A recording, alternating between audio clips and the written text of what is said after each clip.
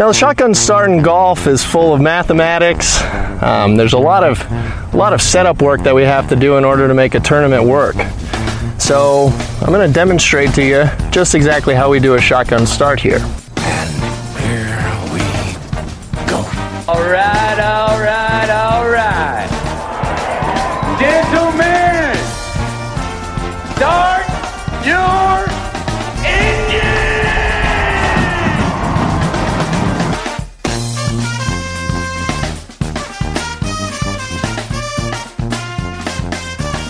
Greetings and welcome to a Saturday edition of the Shotgun Start. It is May 22nd. Andy, how we doing? Brendan, I'm doing wonderful.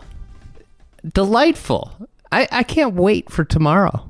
This was a great Saturday, a great major championship Saturday. We are very blessed and fortunate to be here. It felt like normal, like approximating normal. There were shirtless gentlemen shouting things, go Phil, Baba Booey. There was, Phil, and there were crowds, and Brooksy is getting back involved.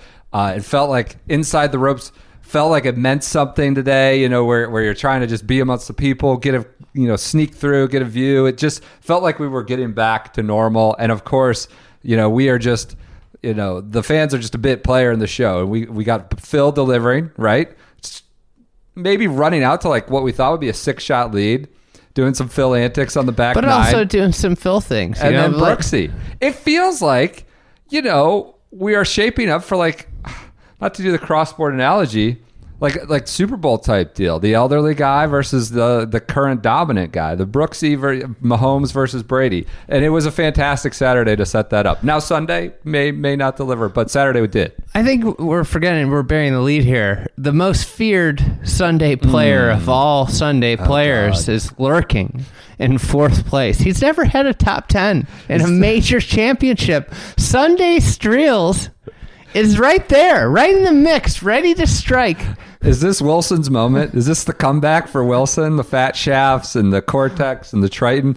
Oh, we should tell, because everybody, this is big Saturday going into Sunday of a major. They have the equipment trucks, right? They're all lined up. We meant to post this somewhere. Big trucks. The big rigs, like Callaway, all these other, brands that are swimming in it, might have drawers with the hot drivers in them. Who knows? So you pass them all, and you got all the big, and then you get to Wilson, and it's like this little trailer hitch on the back of a pickup truck. It's like a Ford F-150 pulling a trailer. And we were like, Streelman, Brendan Steele, they need more than this. How Gary Woodland. Yeah, that's true. This little trailer amongst the big 18-wheelers. It was fantastic. But Streelman may win tomorrow, and they may be swimming in it. They may have an 18-wheeler out at the next tour event. So what do you got? How about Wilson, though? Wilson's got 2 players in the top 10. I mean, I think Callaway might have more. Maybe. Why are we doing this? Why are we getting into Wilson? I just gotta give respect where respect's due. That little F-150 that could is pulling their weight. Might have played a role in the Wanamaker. What most impressed you, surprised you? What's your biggest takeaway from the Saturday at Kiowa, the Ocean Course? I mean, I think the biggest takeaway was Brooks, who said it was the worst he's ever putted in his life. It was a stripe show. That's who I kind of zeroed in on and watched this afternoon. I walked with them, and it was just really flawless golf from tee to green. Eamon was with me as well. Oh, yeah. Eamon's with us right now, but he's choosing to abstain from the podcast. Sip on his Sauvignon Blanc instead. I was group behind, so I went with Phil. And it was just made for a great day. I saw you and Eamon up ahead prancing about together, a hole ahead with Brooksy. And who'd Brooksy play with? Brooksy, he played with Brandon Grace. Yes. So it was just a fantastic day. Obviously, lots of people were calling him Brendan. Were they? Yeah, they said, "Let's go, Brendan." Tunt. The fans were amazing out there. My patience has not yet run out. We got so many Cavs content. Like you and I followed Bryson, the thick boy, for a while. Yeah. And there was just how much do you bench, and the guy could hit an iron off the tee, and everybody was like, "Oh, good golly, holy shit!" Like how it's like doesn't even take a full swing, and they just say, "How far did that go?" But it's good to have the fans. They were lined up. It was such a cool atmosphere, like on top of the dunes, like just finding what little nooks and crannies, because there aren't a lot of grandstands out there. There's not a lot of seating, and if once you're with the group, you're going right. You're going with them and staying. And so it was just a really cool atmosphere to be involved in. As fans just scrambled for little like mounds of sand they could find a vantage point from. It was cool. I'm going to say you asked me, what surprised me the most? Billy Horschel playing in that featured group in the morning. What about it? Shooting his way up the leaderboard. He got out from under, Captain Stricker's watchful eye, and then he's doing his baton tosses. Got comfortable. He felt loose, and he could spend 3 minutes in his pre-shot routine perfecting his posture. Standing there. I kept thinking the screen was frozen when he was standing behind the golf ball. Oh, you were getting so angry in the media center. Everybody around you was like, you had bad juju flowing off as you were getting agitated. As Billy does this little like false start waggle, he throws his butt out in the air, like does this little. It feels like we're watching Keegan Bradley. It's very close to that. I watched Phil. I come away impressed on the whole. How could you not? Right? Of course, it was very close to being the 6-shot lead, but apparently they play 18 holes in a round at major championships, and it felt like a lot of momentum sort of died when he missed the birdie putt. Then he didn't get up and down on the par 5. That's a chip shot. He's got the whole green to work with, right? He ran it past. That's Phil that he just puts it to tap in range, and if it's not tap in range, it's a putt that he makes up and down. I was trying to toggle back and forth between the groups. With Koepka and the group ahead, the one thing that's nice about the Ocean Course, you can kind of watch approach shots, play, and then the next tee's waiting because the pace of play is so stellar out there right now. It's really dynamite pace of play out there. But so the way it works, you can kind of watch, and one of the things is like I'd see Phil's approaches and they were fantastic, but then I'd be 150 yards down the next fairway, I wouldn't hear any roars, and I knew that it seemed like that was kind of the story of great sublime shots, lots of really great shots. The 11th, I think, really took some wind out of his sails. Got to make a birdie on that par 5. He hit that pitch shot up so close, and it was, it was a beautifully played hole. And at that point, he had played 10 and a half holes perfectly. Perfect. Yeah. So many players had hit up on 11 to the right or left, and then they were making pars. It was a really difficult pin. He, of course, hits it perfect spot just short of the green. Great pitch up there, and then he doesn't cash it in, and then sure enough, next hole makes a bogey. Bogey's the next one. Because he drives it in a fairway bunker. You just got to kind of pop out, can't get I have to say, one of the things, like those volcano bunkers out there are extraordinarily effective. Yeah. Like they're you don't see those bunkers many places, and they have really, every time I've seen a player go into them, it's been almost like a Open Championship style sod face bunker pitch out. They inflict some pain, and it's been fun to watch with those things. They, on a few holes that they come into play, they've been very, very, very effective. And then, obviously, it just like that's, I think the thing that's so interesting with how rounds flow. Phil, it's all about how you get through that bad stretch. And Brooksy always seems to make these putts, that are really important. He made the one-on-one that, he didn't hit a very good putt up onto the green. He had a lot of meat on one. He made the putt on 17. He hit maybe the worst putt I've ever seen. What happened to 18? 18, he missed a shorty. That was the one he kind of missed. But, 17, he hit a 20-foot putt 12 feet. Oh, really? Oh, God. Like an uphill Phil did catch up foot. with them quickly on 17. I was wondering what was happening up there. Okay. All right. I will say, the thing with Phil, like you talked about managing it. So he snipe hooks it. After his first bogey of the round is 12. He snaps it into the... 13. I'm sorry. Yeah.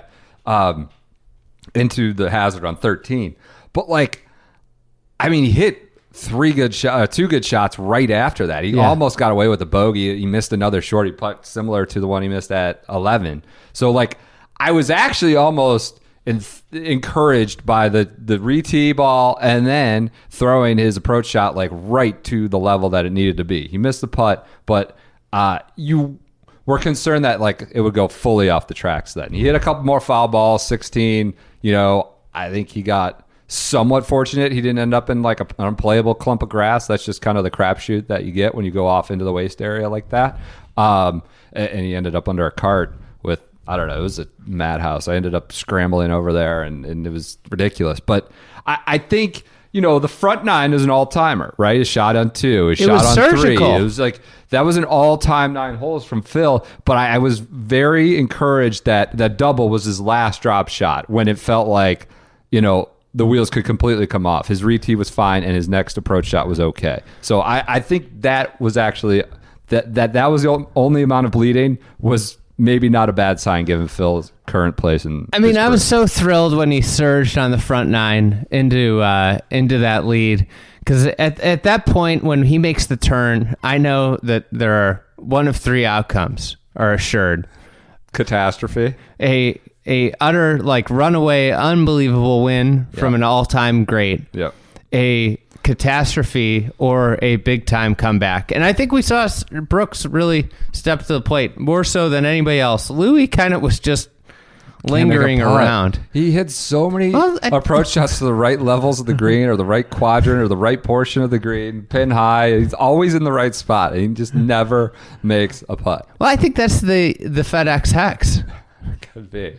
I mean, was this the worst possible final pairing for Big J and the Ponte Vedra suits? You got a Courier Cup rival, UPS, and you got the other guy that's trying to dismantle your entire organization. Like, this is like the worst case scenario probably for the PGA Tour. Thank God. I mean, had it been an official PGA Tour event, they might have told him to turn the cameras off. And then you got your knight in shining armor is Brooks Koepka, who's looking to make it 5 major wins and 9 career wins. Like the guy that just doesn't even care about PGA Tour events. Yeah. Like those are your options. And then you got Kevin Streelman lurking. Sunday Streels. All right, let's do. What's the worst case scenario for Sunday? I love the Christian Bezuidenhout story, but I think that would be the worst case. Worse right? than Streelman? I mean, Streelman what would be hard. What if Bezuidenhout catches lightning in the bottle and shoots 67 tomorrow? Do you think that'll be available out there? Who knows? Can't predict the future. I have no clue what the wind's going to do tomorrow. Yeah. I know it's supposed to come out this today, right? I mean, it was super score. I think that was a fun Saturday. I like that it played extraordinarily difficult the first 2 days because of the wind. Right. And then having a day where birdies were out there and players were able to make moves. Granted, most of the moves were made in the morning. Like this afternoon did not yield huge moves, but I think the players you most want at the top are at the top. You probably would want a little bit more separation, but at the same time, I mean, there's only 10 guys under par. It's pretty nice leaderboard in that sense. My worst case scenario is probably Streelman. I just don't know what you do with that or where it goes. And as I was walking out of the media center tonight, someone said, they're like, are you going to follow Streelman tomorrow? I was like, good joke, whatever. And they're like, we're due for one of that. We're due for that with these major runs. Like, we've had so many, I think it's since Keegan, everybody's been in the top 50 in the world at a minimum. You get Tiger winning, you get Brooks, you get JT, just these bona fide stars. I didn't like hearing that. That was my last memory as I left the course. Like, we're due for something like that. I want to say, man, that's sort of a hex. But Eamon, would you be excited about a Streelman win? I'm going for another drink. Just lurking in the shadows here. Eamon, I didn't know we were going to have another roommate this I didn't week, know we were going to have an audience. My best. What's your best case? Are you going to go as the Ernie aficionado? I think my best case is Brooks. Brooks gets to number 5. Come on. The oldest major championship winner of all time. I know Phil is like exhausting at this point. He's a caricature. He's a unscrupulous little fellow. Not He's- little, but you know, He's unlikable. He's just horrendous when it comes to like any sort of like he's not nice to people. He wants to go take the tour to you've been Saudi calling- Arabia. Yeah, He wants to go have journalists have to subject themselves to the bone saw, I don't know. regime. He personally is advocating for that, but I was walking with them today, and I was just like, God, like this guy has just gotten so far offline. Like, why would you want to threaten all the like? It's just Personal gain. Not to That's say what that it's for. this is all innocent fun and it's a charity work, but like this is why would you just wreck all this? What are these people going to chase him through the sand of Riyadh in the King Abdullah course like they were chasing him through the sand today? Like I don't know. I just the thrill of that.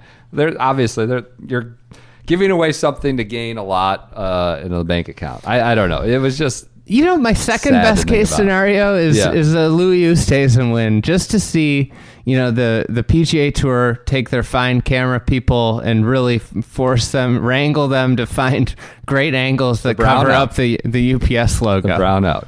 I think the best case scenario is Phil. The worst. What's the worst case scenario? I just said Streels. Streels? I mean, there's nowhere you go with that. Should we do contender pretender? I mean, Phil is a contender. What does Phil shoot tomorrow, if you had to guess? Does he shoot? let's just say the wind's up. He's going to shoot 74. Does that get it done? No. Okay. I tweeted this, but it feels, watching Brooks, He's letting the other guys bleed themselves out. watching Brooks this afternoon, it was a very Aaron Hill's, like, just murder drive right down the middle, approach to 20 feet all afternoon. And it was that type of golf that, and if his putter was hot, he could have gone very, very deep. Okay. And obviously I think Phil's the same way. Phil was hitting it close, really close, but there's this air of inevitability with Brooks, and it doesn't feel like he's just going to give something away. What a flip we had at 11, just that birdie putt. I mean, it just felt like we were, I think it was going to be 6, if I'm not, we were at 5 already. Not, of course, Brooks has fate in his own hands as well to narrow that, but we were close to a 6-shot lead. But, that's why they play 18 holes. So Phil's a contender. You would put him in the contender bucket, despite your... I think I'd have to put him in the antipathy. contender bucket since he's leading. Okay, good. Well, you never know. Your anti-Phil sentiments run deep to the point of delusion.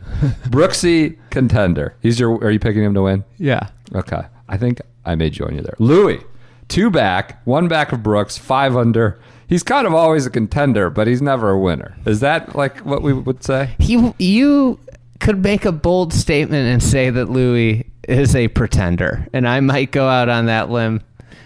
I just never felt like he was gonna. I mean, he lost 3 shots on the putting green today. Yeah. 3 shots. Yeah. 3 shots on the SG putting green. putting? You Yeah. have it? Okay, good. Yeah. I want to That make is sure extraordinary. He was 78th. There's 81 players in the field. He was 78th in putting. And somehow he shot even par. Christian Bezadenhout, 3 under. He's 4. Pretender. Okay. Brandon Grace, 3 under. Pretender. Are we going anywhere? Is there anyone that you would say could be a contender or wouldn't surprise you to threaten the leading number down below 2 under? We have Woodland Neiman, the thick boy, is 2 under, which we walked out. He was on the range. I don't know if you were shocked to see that. He was He was grinding shutting away it on the down. range. There's post-game shows with cameras, so he had to be on the range. I think Rory's a contender. Rory He McIlroy? could go out in 28. What? Should he retire? What's he doing? It was out there for him today. Wind was down. He's got to be He's fair. hitting it down he the could, middle, 320, and then takes 4 shots to get in from there. To be fair, if he plays well, he could be low club pro. He's a club pro now? Is that where you're putting? I'm just saying that's what that's the type of thing he's contending for. Do you want to talk about your Ben Cook? Oh, Ben Cook is just Andy's marching around the media center just crushing dreams. Guys want to write stories about Ben Cook. He's not a pro. I had a gentleman from PGA Magazine that came up talking about how he's writing about the club pros. I said, let me tell you something. Ben Cook is a fucking fraud. He's got a Latin America I card texted numerous players Yeah. on the lower rungs of the professional golf world, and I asked, tell me about Ben Cook. And they go, this guy masquerading around as a club pro is one of the most disgusting things. I mean, these guys are like, he's been playing full time for 3 years. Yeah. Like, the fact that he's a club pro or even deemed a club pro is fucking pathetic. It's just a joke. Whereas your boy It's just Brad like Merrick's Omar. giving lessons at It's court. just, yeah. That's Brad Merrick. The other thing is, it was a cruel joke to pull Brad Merrick in. He's having the week of his life. He makes an 8 on 17, and the PGA brings him in for a press conference. Well, that's what you do. 25 minutes. He had to talk about 17. Oh, they kept really? asking him about 17. John, you should have pulled a John Like, Rahm. how are you? One of the questions was, how are you going to get over what happened on 17? Rahm went bogey and said, "I'm not talking. I don't want to be here. I'm not talking." And he I appreciate cut out of that. There. I almost got. He was barreling out in his Escalade on the way out. He hammered a mic on the tee too. Yeah, he went bogey. All that perspective down the drain. yeah, I wonder what Azinger thinks about it this week. You're trying to really shatter the Ben Cook narrative this week, but that's There enough. should be no feel-good Ben Cook persevering despite being a club pro Content. stories. Okay. There should be zero. Okay. Zero Ben Cook. All right. Club, like, he should be banished from low club pro. He might be worse. He might be a more disgusting guy than Omar Urasi. All right. Is there anyone outside of the Phil Brooks that you would put as contender? Like, I'm talking Sunjay's 1 under. Let me ask you a question. Is there a good good story outside of the UPS breaking through after the FedEx curse has been placed on them? Outside of Louis, is there a good story on this leaderboard? I think it's just Phil Brooks, right? No, I don't know what there is. Do you? No. The Bezaden, how everything that Yeah, he's overcome that's is a good story, fine but story, it won't but, rate. Yeah. Thick boy. Thick boy stinks. He got a scummy drop, huh? On 4. Yeah. I don't like it. Yesterday he got a scummy drop too. You were pissed about that. What was that? The par 5? 11. Yeah. I think he got like TIO for things that were like 200 Porta yards potties. ahead of him.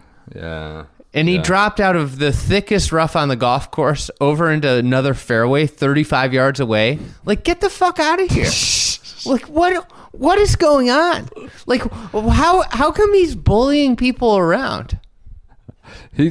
Some people were suggesting that like this was like PGA Tour treatment, but even more benevolent. They were even more lenient with the thick boy.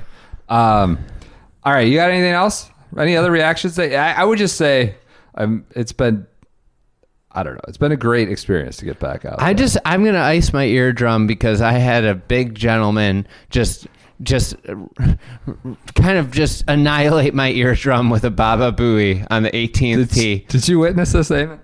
I did. I was standing right beside it, and it was probably the highlight of the entire week for me. The look of indignation on the Egg's face as one of his people, his audience, announced themselves. A Baba Booey. I had a shirtless man who was about 325 pounds with tattoos all over himself. He somehow had a turvis full of something. I don't know if he brought the vodka in, and he's just pouring it all over himself, down his chest, just spilling all over himself. I somehow ended up next to this gentleman at 17. He's screaming, the F-bomb at Phil. It's just ridiculous. No shirt on. It was interesting. My favorite one was the guy that asked Bryson how much he can bench. So much Cavs comments to Philly. All right. Let's move on. Should we do a flashback Friday senior? Oh, God. Come on, real fast. All right. I want to do this. Flashback Friday This senior. is brought to you by Precision Pro. They have launched a new rangefinder this week as the rangefinder is having its moment at the PGA Championship, where where they are allowed. Phil is going to the rangefinder quite a bit. Like every Bryson shot. too. Bryson just Bryson. walks up the fairway, marches up the fairway, gets that extra data point. So Precision Pro has their new R1 Smart Rangefinder out. It's available for limited pre-order at precisionprogolf.com. This is a new one. I guess all the reviews are this is like the most advanced rangefinder ever. The features, they have slope adjusted distances. They have GPS distance to the front, center, and back of green. You download. You know what I saw they have? App. They have wind density or air density. I saw this. They have wind assist, which measures the effect the wind will have on each shot. And they have the Find My Precision Pro function, which lets you know where your rangefinder is when you lose it. You know, a lot of people have those tile things for their keys and stuff. This is just, you download the Precision wonderful. Pro app. I lose stuff all the time. The rangefinder. I've lost I can't tell you how many times I've lost rangefinders, like where I drop them or I leave them in a obscure place. My Slope creates a customized measurement that's specific to you and your environment by combining a golfer's unique ball data with real-time weather data. So it's like launch angle, ball speed. Everything's combined with temperature, altitude, humidity to create a distance that's tailored to, I guess, your position. Sounds incredibly illegal for the PGA, but for us on the weekends, this is what we need. So Precision Pro. This is bifurcation the right way. Yeah. It's the right way. Yeah, stop giving the best, the 99.9, the top 0.1%, the best stuff. Give it to us. So the R1 Smart Rangefinder is available for pre-order at precisionprogolf.com. We also have the Shotgun 20 promo code for their NX9 Slope if you're interested in that. But this is the latest and greatest. I guess all these reviews, these equipment people are saying it's advancing the whole rangefinder game. All right, thanks to them for sponsoring Flashback Friday in this edition, Flashback Friday Senior. We're going to do a quick little bit, couple nuggets from Phil Mickelson's 2005 PGA Championship at Baltusrol. Do you remember anything about this? It was pretty uneventful. No. Like, as far as... That's usually the case for Baltusrol PGAs. Oh, well, yeah. Yeah, that's absolutely true. Here's an Alan Shipnuck gamer from 2005. When the weather-interrupted final round ended late Monday morning with lefty's sublimely delicate up-and-down bird from the long grass flanking the green on the 554-yard par 5 18th hole. So this was his second major, right? He'd won the Masters in April of 2004. He wins in late August or mid-August of 2005. It's his second major. We think the floodgates are opening. The big thing this year was like the Tiger play, right? He beats back Tiger, beats back Davis Love III, beats back Steve Elkington. They go to a Monday finish. A little bit on Tiger. With his victory, Mickelson got the added satisfaction of denying Tiger Woods another piece of history. Woods arrived at the PGA looking to become the first player to win 3 majors in a season twice, which would have reaffirmed his kind of dominion over the game. Given his Nicklaus fetish, he seemed like a good bet at Baltusrol, where the Bear won. The Macho setup. So this was 73.92 yards. It was the longest par 70 of PGA history. Woods reestablished himself this year as the longest hitter among the game's elite players. So this was 04 into 05. He got back to being like, you know what happened? The big boomer. The ball. He got his Nike ball. Yeah. So the Pro V, they caught back up. Yep. And he goes, they reestablished himself as being sort of that 97 This is when he was using inferior equipment. Yep. This is just he coming out of that wave. And that maybe describes why he's a couple majors short of Jack. Is just because he was playing inferior equipment. Yep, and Mickelson had signed his Callaway deal going into this season, and he was trying to sort through all that. Well, we'll get it. There's some symmetry actually to how he was playing today. So Woods, he couldn't hit a fairway to save his life. He hit 6 fairways. He took 35 putts. In the second round, he made 3 straight bogeys. It looked like he was going to miss. It would be his first missed cut as a major, as a pro. But he played the back 9 in 3 under, including a birdie on the 36th hole to make the cut on the number. He was 12 strokes back of Mickelson, who was like, I'm happy that I'm not facing Tiger, right? He's winning like at a record clip again. He's winning all the majors, but he's 12 shot back, made the cut on the number.